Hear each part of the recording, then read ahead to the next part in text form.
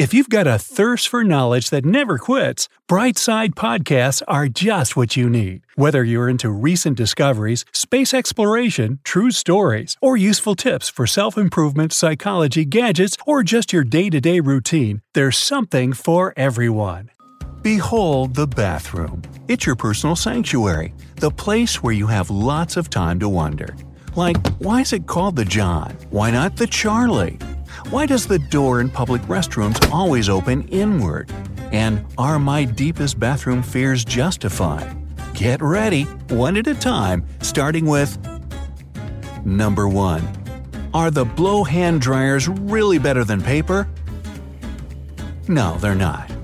The air in a typical public restroom isn't the cleanest thing on earth because of open flush toilets.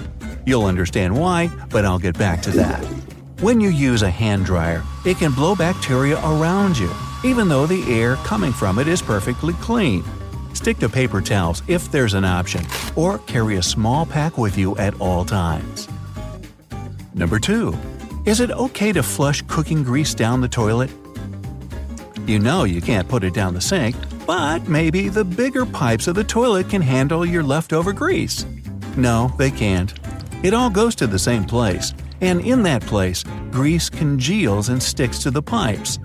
If it keeps building up in your plumbing, at some point you'll have to call a plumber to fix a big greasy clog. Just let your leftover oil cool down, put it in a closable bottle or jar, and throw it in the trash. 3. Why do some public bathrooms tell you not to flush the toilet paper? Even though toilet paper is supposed to break down when it gets wet, there's still a possibility of clogging if the plumbing system isn't new or if you use too much of it. And where does a lot of toilet paper get used? Public restrooms. Bingo! If you see such a sign, do as you're told and throw your used paper in the bin, unless you want toilet water sloshing around your feet. 4. Is it safe to use toilet paper hanging from a roll? The open flush toilets in public restrooms don't have a lid to block all the germy microscopic droplets that come spewing out with each flush.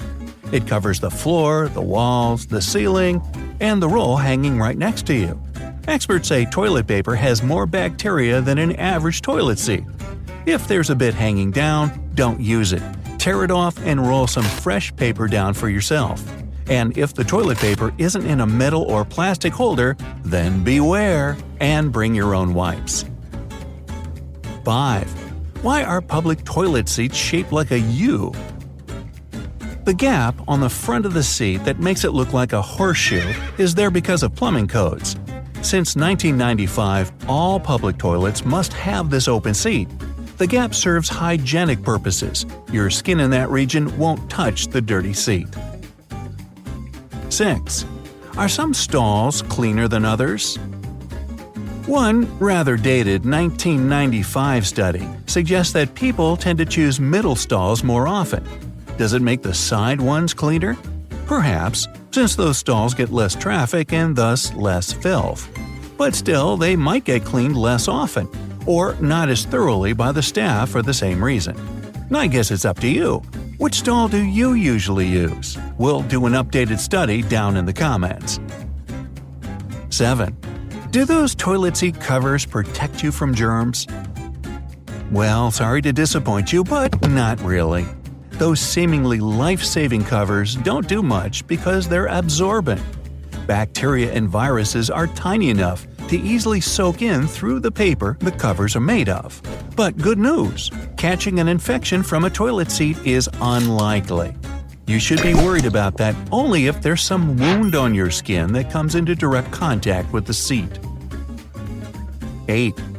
Why don't stall doors reach the floor?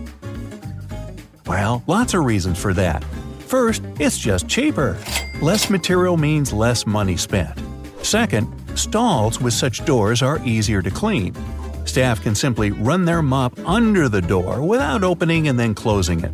The gap also lets you know if the stall is occupied or not, and it lets in more ventilation. And finally, if you're out of toilet paper, your neighbor can help you out. 9. Why do most doors in public restrooms open inward? Imagine there's a long line of people waiting for their turn to go to the bathroom. Someone leaves and opens the door outward. Everyone would have to huddle to the opposite wall. Even if there's no line, an unsuspecting person walking down the hallway might be knocked to the floor by the door. And push-to-enter doors are safer since they have hinges and a lock on the inside. This means there's no way to get locked inside the bathroom. Finally, the door opening inward helps a bit with the smell problem. Fresh air gets wafted into the bathroom every time the door swings in. 10. Why is toilet paper white? Just to be clear, you can find toilet paper in different colors on the market, but most manufacturers bleach it to make it softer. Besides, turning toilet paper white makes its shelf life longer. Bleaching makes sense, but why don't they color it later? Well, dyed toilet paper can potentially irritate sensitive skin because of chemicals, and such paper would take longer to decompose. On top of that, white is usually associated with cleanliness, so many people choose it anyways. Number 11. Why is the toilet sometimes called the John? No one knows for sure, but some think that this name appeared back in the 16th century when Sir John Harington invented Britain's first flushing toilet. Others believe the toilet was called Cousin John even before Harington. Why cousin? Probably because the word reminds us of something familiar and close. 12. How do faucet and toilet sensors know when to turn on and flush? Well, they work a lot like your TV remote control. These automatic fixtures use the same infrared light and detectors. Those detectors, emitting a continuous beam, notice when infrared light is reflected from the user.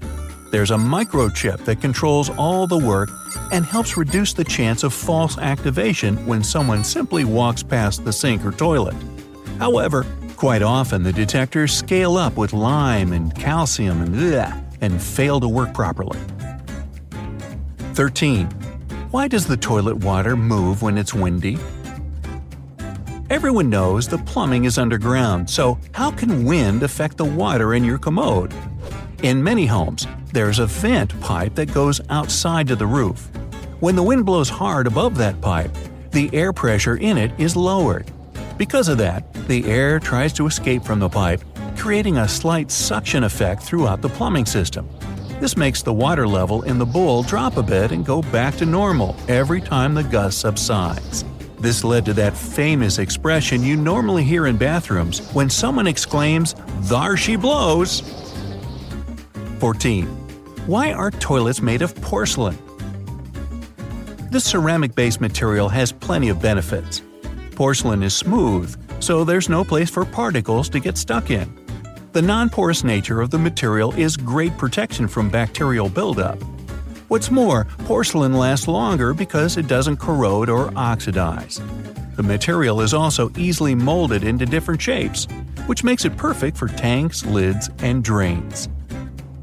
15. Why do American toilets have so much water in them? The water line in the bowls baffles many visitors to the U.S. You see, there are different systems of toilet flushing. Most European bathrooms use a washdown system, in which water inside the tank is forced out through water flowing from the rim of the bowl. Most American toilets use a siphonic system, which forcibly draws toilet water down the drain. That and a higher water line makes it easier to keep the bowl clean and odors at a minimum. 16. Why do your legs fall asleep when you sit on the toilet? You can sit comfortably for quite a long time on a chair, but only 15 minutes on the toilet will cause you that pins and needles feeling in your leg. Well, this happens because when you're on a chair, your body weight is distributed evenly on your backside.